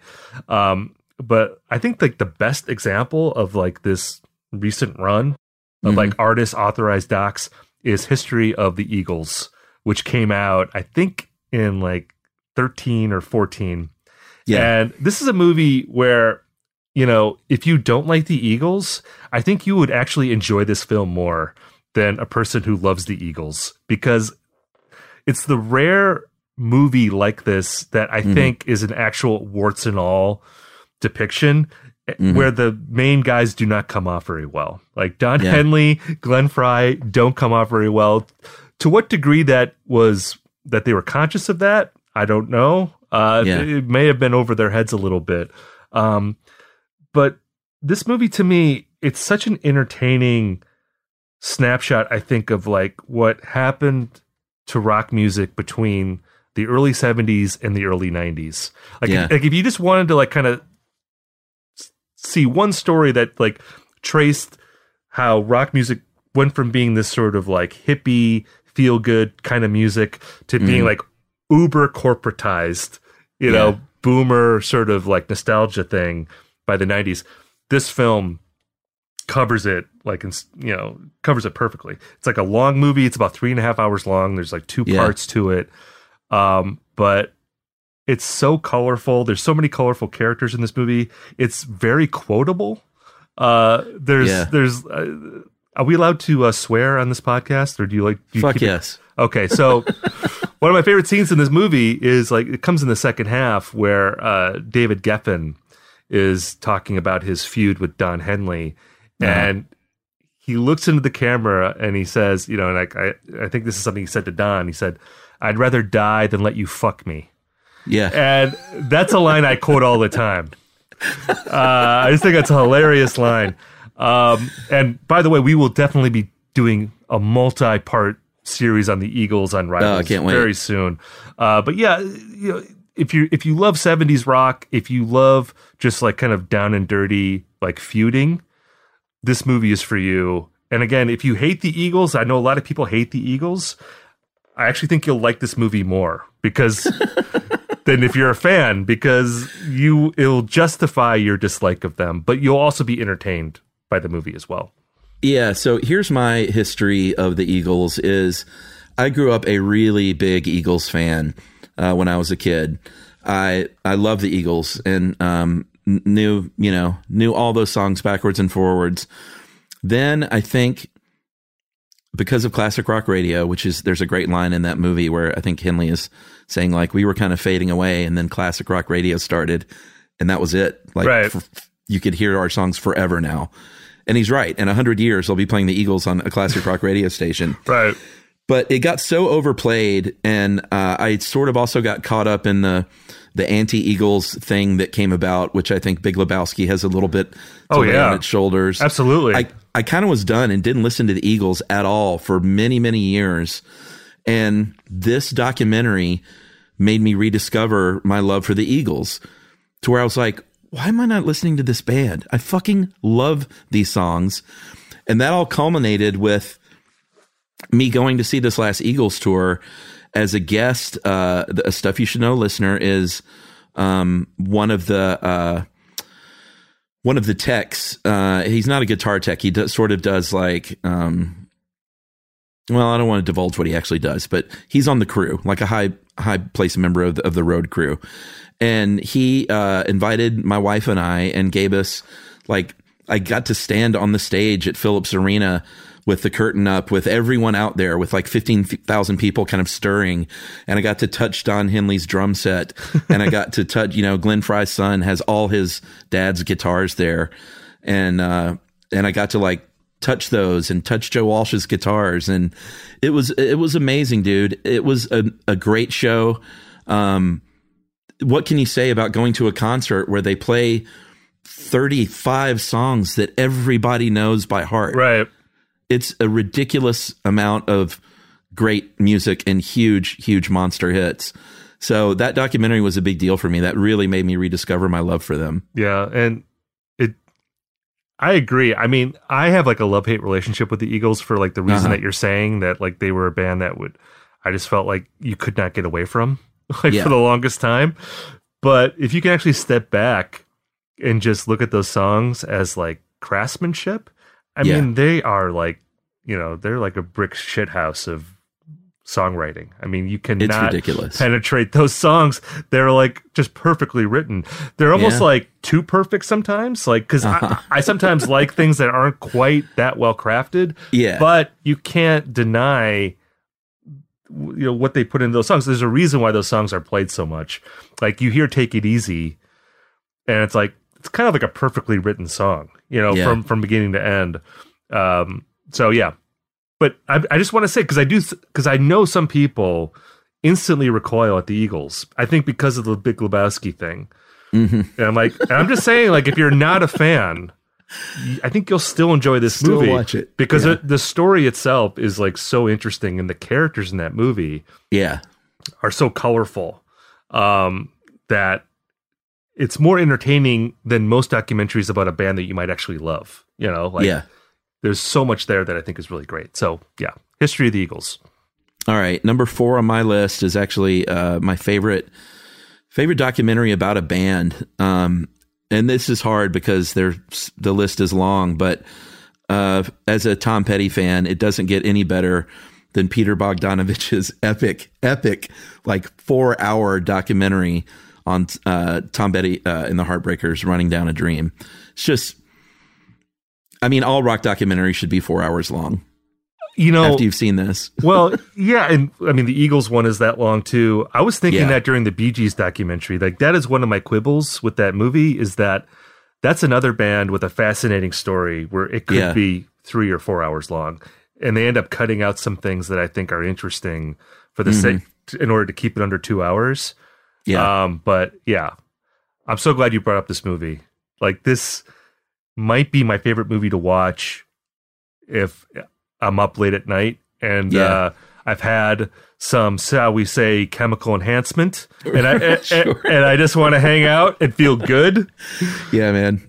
Put on Running Down a Dream. Like, I will always be happy to see that movie. It just puts me in like the happiest place. It's the best. I mean, there was no one better than Tom Petty, and the Warren Zanes book is just amazing. Like, I can just give it all to me. If Stan Lynch wrote a book, I would read it. I think that's got to happen. That's a Rivals episode at some point, probably, right? Oh, man. Yeah. Or, I mean, Stan Lynch and Jimmy Iovine, who I just wrote a list of like my 100 favorite Tom Petty songs. It was like a 12,000 word story I wrote. And I got to read that. And one of my beefs in there was, you watch that movie and you watch other Tom Petty things, Jimmy Iovine is always knocking Stan Lynch's drumming. And I think Stan Lynch is a great drummer. He's great. I love his drumming. I love his backing vocals. I love him as a personality. Like, I think he's funny. I could see how he would be obnoxious if you're Tom Petty. Like, because he was always, I think, kind of giving Tom shit a little bit. And he was a rock star. He was tall and good looking, and sort of brash and all about the chicks. And I don't know. I think he added a sort of a wild card element to that band, though, that I love. I mean, no knocking. Was it Steve Ferrone? Yeah, he's a great drummer too. But like, he was amazing. But he wasn't. He was going to do what Tom said. Right? Like Stan Lynch. I think. I love the Heartbreakers with Steve Ferrone, but like, it seems like the Heartbreakers with Stan Lynch is like a different entity. It kind of feels like more like a real band type thing, where each guy's got a personality to it. And I think that's what really comes through in the documentary too, is because of his success as a quote unquote solo artist. I think it's sort of is like Bruce Springsteen, the E Street Band, but the Heartbreakers he always wanted to think of themselves as a real band. Like, if it was up to Tom Petty, they may have just been called the Heartbreakers, right? And not Tom Petty and the Heartbreakers. And one of my favorite parts of that documentary is the Stevie Nicks story, when they're obviously such good friends, and she wanted to join them, and like, it's Stevie fucking Nicks, and Tom Petty in that Gainesville drawl just goes, we don't have girls in the Heartbreakers. He says it in such a sweet way. It's just such a great line. It's wild. Then Mike Campbell ends up in Stevie Nicks' band. I know. Later, like, she obviously just wanted a little bit of that Heartbreakers feel. That was a great tour.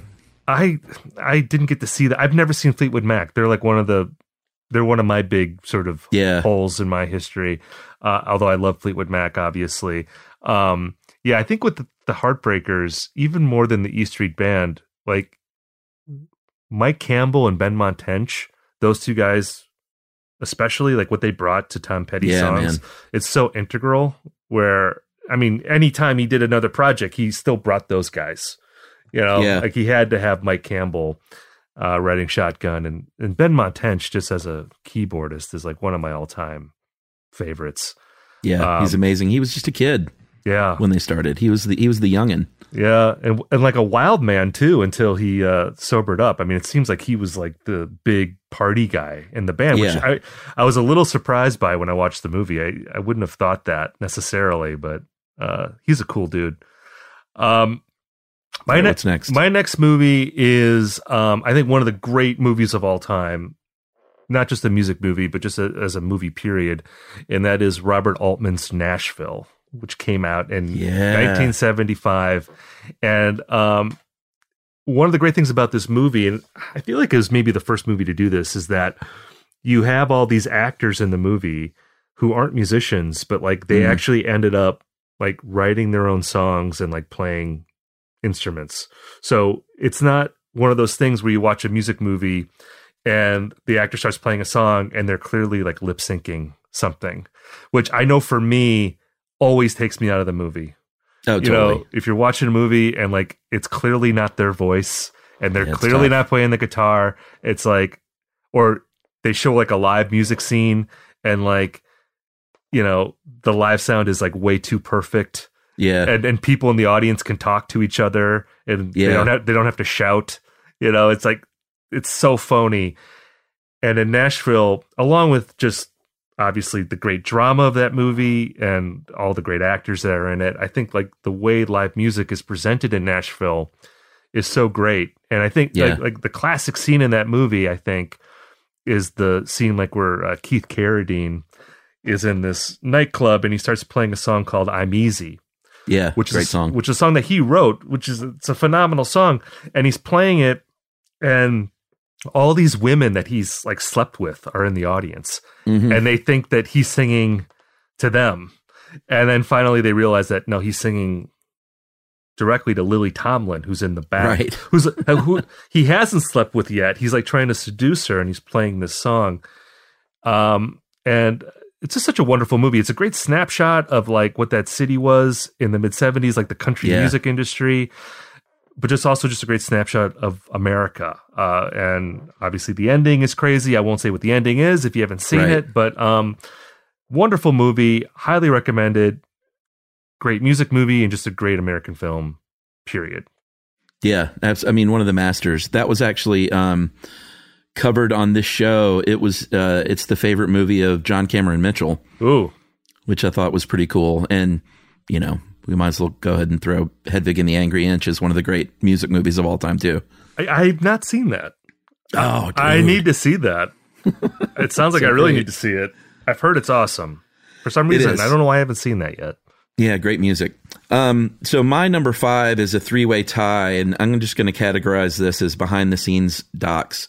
And 20 Feet from Stardom is one that we mentioned, along with Muscle Shoals and Wrecking Crew. And as you know, Muscle Shoals and the Wrecking Crew are about these two sort of groups of legendary backing musicians. And I guess when did they start? The 50s through 70s? Yeah, that sounds right. Roughly. And these players that played on some of the most iconic songs of all time, and with the most iconic bands of all time, and they were largely unsung to a certain degree. Speaking of Drive-By Truckers, Patterson Hood's dad, David Hood, was I think he was a bass player, right? Yeah. And on some of these great records, and it's just cool to see them get their due. Same with 20 Feet from Stardom, and I guess Standing in the Shadows of Motown with the backup singers. These people that are so talented and were comfortable in that position of knowing, like, you know what, I'm never going to be the Rolling Stones or the Beach Boys, but I might play in a session for these guys. Yeah, I love when music films can access history like that through an unexpected portal, you know? 'Cause Yeah. it's typical, I think, to make a movie about a really famous person and to focus on their story. But sometimes those don't work as well because it's like, well, we know these stories already, or we already have a fixed idea of like who these big superstars are. And it can be, and if you watch a movie, especially if it's like an actor playing a famous person, a lot of times it doesn't work because you're like, well, you're not that guy. I know what that other person is. So, you know, I feel like those movies are great because you're meeting these musicians, but it's also like, it's another way to talk about like this wonderful music of the 60s and 70s that we all know, but like maybe we don't know this aspect of it. You know, I like with the Muscle Shoals, I remember being blown away just realizing that, you know, because I'm aware of like the, you know, like Aretha Franklin and like a lot of the great soul people that recorded there, but like Bob Seger, like most of his great hits were recorded there, you know, and all those guys play on those songs, and it just shows like they could play like with a lot of different artists and make it work. I mean, because they were just such great musicians. So yeah, it's great to be able to learn those stories, you know, and kind of add to your appreciation of music you already love. Yeah, for sure. So that was my last on that list. I do have honorable mentions, but what's your number 5? So, and this is actually, I had it number 1 on my list. Although like all these could be number 1, but I do love this movie a lot. And it's kind of related to what we were just talking about, because this is a film that I think did a really clever thing where instead of making a movie about Bob Dylan in the early 60s, like when he was first starting out in New York and Greenwich Village in the folk scene, they made a movie about a character who could have been in that scene at the same time, who was like in Bob Dylan's orbit, but they just focused on him and made it about him and made it a movie not about success, but about failure and about coming to terms with failure. And that's Inside Llewyn Davis. Oh man, the Coen Brothers movie. One of my favorites. Yeah, this is like one of my favorite, I think, just Coen Brothers movies, which is like a great honor for me to, I mean, like, because I love pretty much all their movies. Yeah, and same. I find that I have different favorites all the time, but Inside Llewyn Davis is always among my top favorite of their films. So great. And, you know, like I was saying, I love that idea that like, because in a way I think that is like a Bob Dylan movie, and like Bob Dylan shows up at the end.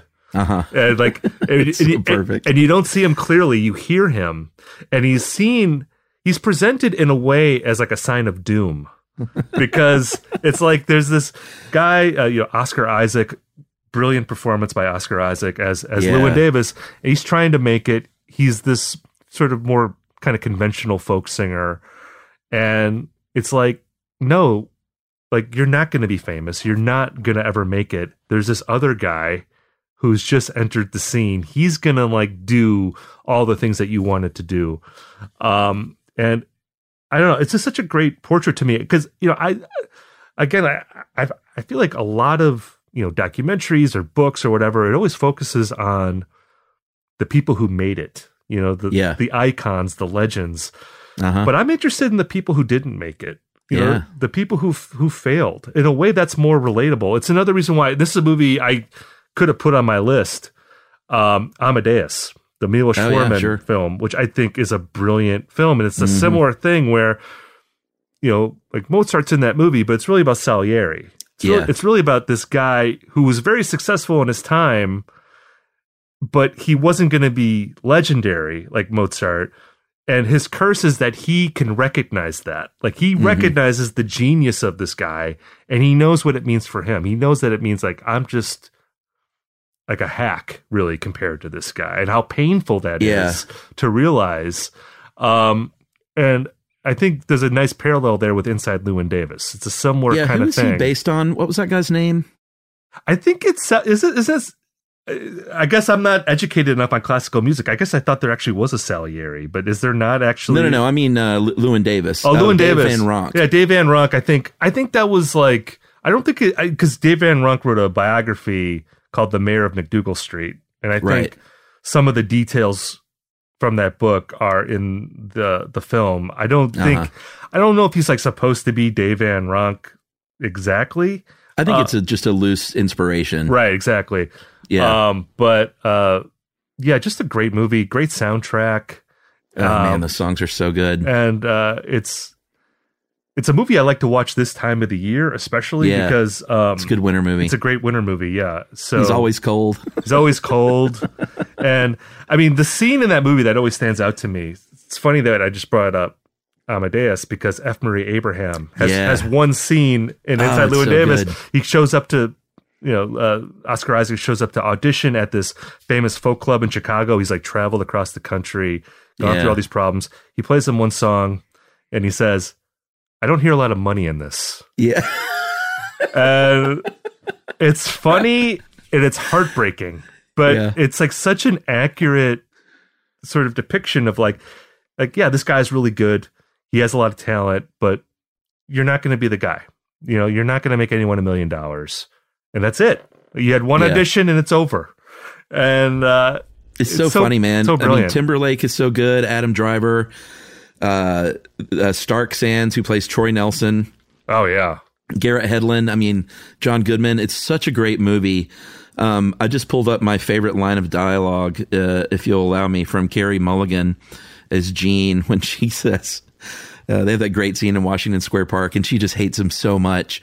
She said, I should have had you wear double condoms, but if you ever do it again, which is a favor to women everywhere, you should not. But if you do, you should be wearing condom on condom and then wrap it in electrical tape. You should just walk around always inside a great big condom because you are shit.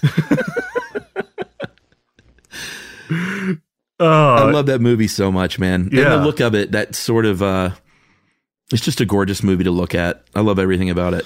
Yeah, it's kind of like fuzzy around the edges, It kind of has like, it feels like it's a little frosted over in a way. Mm-hmm. And it's sort of like a sepia tone, but like it's not, I don't know, there's something about that movie where it's romantic on one level, but it's also like kind of brutal. At the same Coen time. Brothers. Yeah, like it just like digs in like the knife. Like there's that scene too, like where Gene's on stage. I think it's Gene, and Max Casella is the owner of the club. Yeah, and he's just talking about the other, like all the women he wants to sleep with. He's like, yeah, that Gene, love to sleep with Gene. He doesn't say sleep with, but it's so good, man. It's such a great movie and great choice. Yeah, so. Yeah, that would be number one on my list today. But if I was on your show again tomorrow talking about music movies, I'd probably have a different number. It's not fair. Yeah. And I'll have you back for sure because we have clearly a lot to talk about. But my honorable mentions, and I'm just going to kind of tick through these quickly. If you're looking for good music movies and documentaries, there's a movie called Sing Street, which is just fantastic. Love that movie. From the director of Once, another great music movie. Sing Street coming of age movie set in, I guess, is it Ireland or is it Scotland? Yeah, it's Dublin.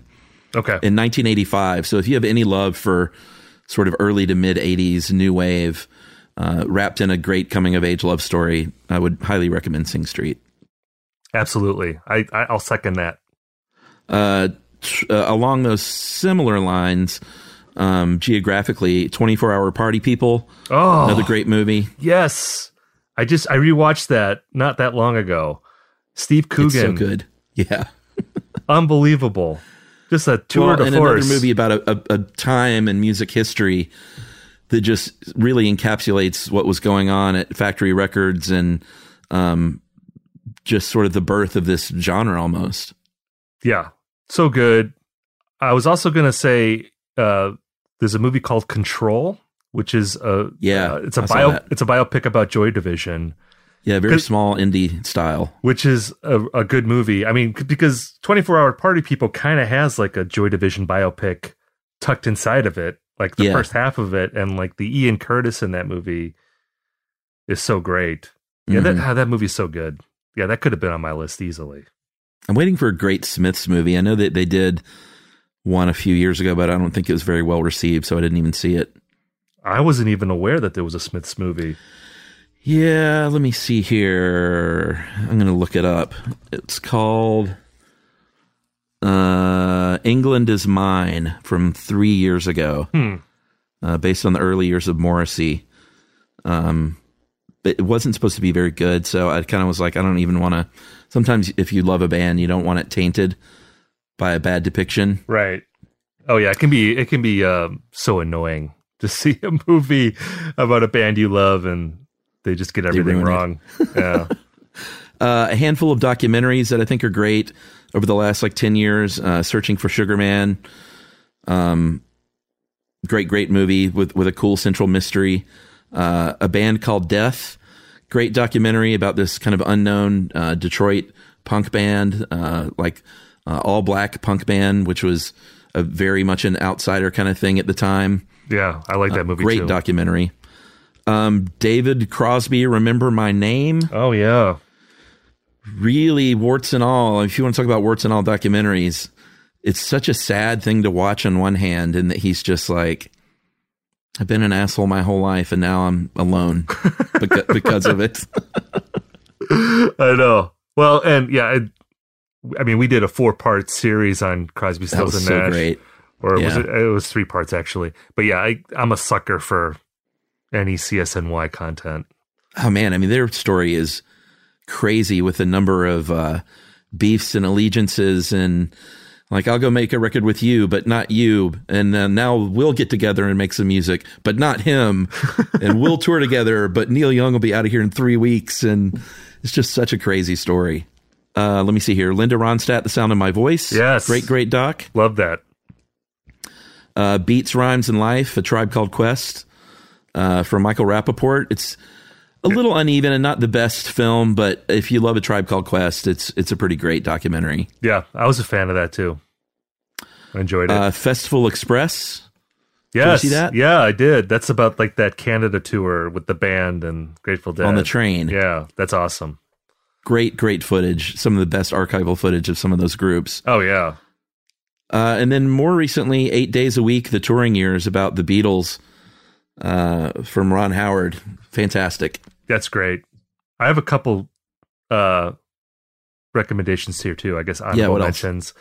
In terms of just overblown biopics that I love, Oliver Stone's The Doors is a movie that is so campy. I quoted a bit of dialogue from this movie in the epigraph of my second book, Twilight of the Gods, just because I loved it. It was it was like a total biopic scene, where Ray Manzarek is saying, people are in the streets, man. They're looking for something. That we need to be the spokesman of our generation. And then Jim Morrison says, yeah, man, there should be orgies too. Yeah. You know? So I rewatched The Doors recently. It's so ridiculous, but I love it. Does it hold up? Well, it depends on what you're looking for. If you embrace the ridiculous, overblown, sort of campiness of it, I think it's great. I really enjoy it. And I like The Doors too. They're another band like the Eagles that people have a hate. Seems like you have a phase. Yeah, where you hate where you love them for a while, then I think it's kind of fashionable to hate them. But yeah, I mean, I loved The Doors in college. I was in a big Doors phase when that movie came out. So it was an event. We went opening night, and I thought it was one of the best rock and roll movies I'd ever seen. Right. And just haven't seen it much since then. So I'm sort of afraid to. Maybe you shouldn't. Maybe you should just preserve that memory. But I think it's a lot of fun. Let it be there. I enjoy it. Another movie that I like that's more of an unconventional rock movie, but I think it's really great, is Velvet Goldmine, the Todd Haynes movie from 1998. Oh, hell yeah. Where they didn't have the rights to the David Bowie catalog, but he still made it work. And I think it's a great movie about the idea of David Bowie and a fan's perspective, one fan's perspective on what he meant. And, great performances by Ian McGregor, plays a Iggy Pop type person. I don't think he's Iggy Pop, but he's so great. Really based on him.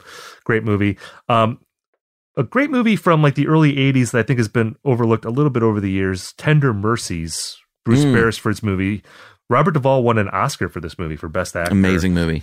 It's a movie that if you've seen Crazy Heart, the Jeff Bridges movie, this is the precursor to that. Where totally. Robert Duvall is a alcoholic country singer who's trying to remake his life. I like Crazy Heart. I think Tender Mercies is a much better movie. It's really beautiful, really well done, gentle movie. Agree. This is another movie Robert Duvall wrote his own songs for this movie, and he sings them in the movie, and it really kind of gives like an authenticity to this. Like, he's kind of like a Waylon Jennings type person. But definitely seek that out. Wonderful movie. And the last one I'm going to recommend, this is a movie that like I avoided for a long time because I thought I wouldn't like it. I thought I'd be annoyed by it, but I saw it recently and I really loved it. Okay. It's Edgar Wright's Scott Pilgrim versus the World.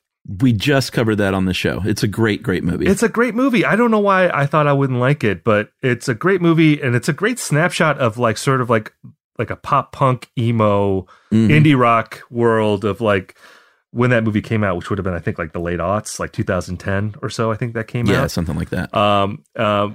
It's a very busy movie, like very, lots of things happening at once, but it feels like a video game essentially. But it's really well made, really funny and engaging. I thought Michael Cera was great. Jason Schwartzman is in it. Brie Larson plays this ex-girlfriend who's like a rock star. And like, she's really great in that role. Yeah. There's like so many people before they like really blew up were in that movie. Yeah, really great cast. And like, actually, I think like a really good soundtrack too, of like sort of like sound alike songs like done in that style. So if you're like me and you were like, oh, I'm not going to like that movie, definitely see that movie. Although I'm sure, I feel like most people love that movie. It's a pretty beloved cult movie by now. For sure. But yeah, Scott Pilgrim versus the World. So I feel like we could just keep listing movies forever. I keep thinking of new movies I want to talk about, but I should maybe cap it. Consider this part one then. We'll have you back. I think it'd be fun to talk more about movies we love. And also it might be fun to talk a little bit about some of the ones that have really gone wrong. Because there have been some bad rock and roll movies about either great bands or ideas, like the CBGB movie, where you're just like, oh man, how could you fuck that up? So maybe it'd be fun if you came back for a part two where we kind of talked about both our favorites and some of the ones that they just really screwed up. That would be phenomenal, man. I would really enjoy that. All right, Steve. Well, it was great meeting you, my friend. I knew this was going to go this way and that we would probably go for like 3 hours if we had nothing else going on in our lives. But thank you for giving me so much time. I have a lot of new great recommendations. I'm going to go read this Tom Petty from Up Rocks, the best Tom Petty songs ranked, right after we hang up. Okay. And go check out your books. Buy them. Your Favorite Band is Killing Me, about musical rivalries. Twilight of the Gods, about sort of, the heyday of classic rock. The Black Crowes book, Hard to Handle.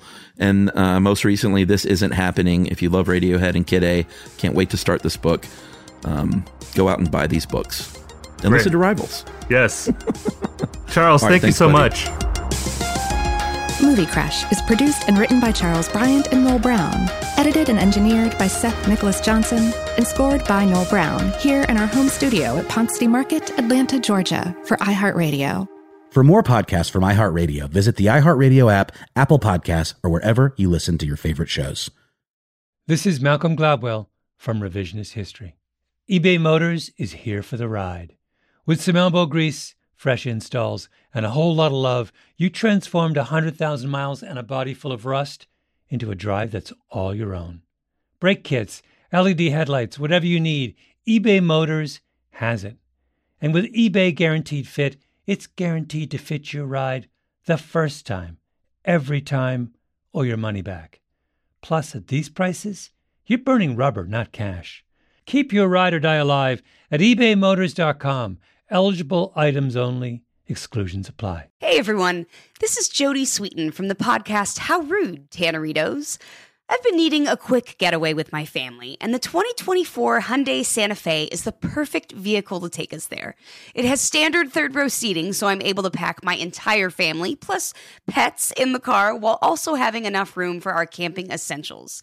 Available H-Track all-wheel drive will get us through any dirt trails, and available dual wireless charging pads will ensure we never have to worry about getting stuck with a dead phone in the middle of nowhere.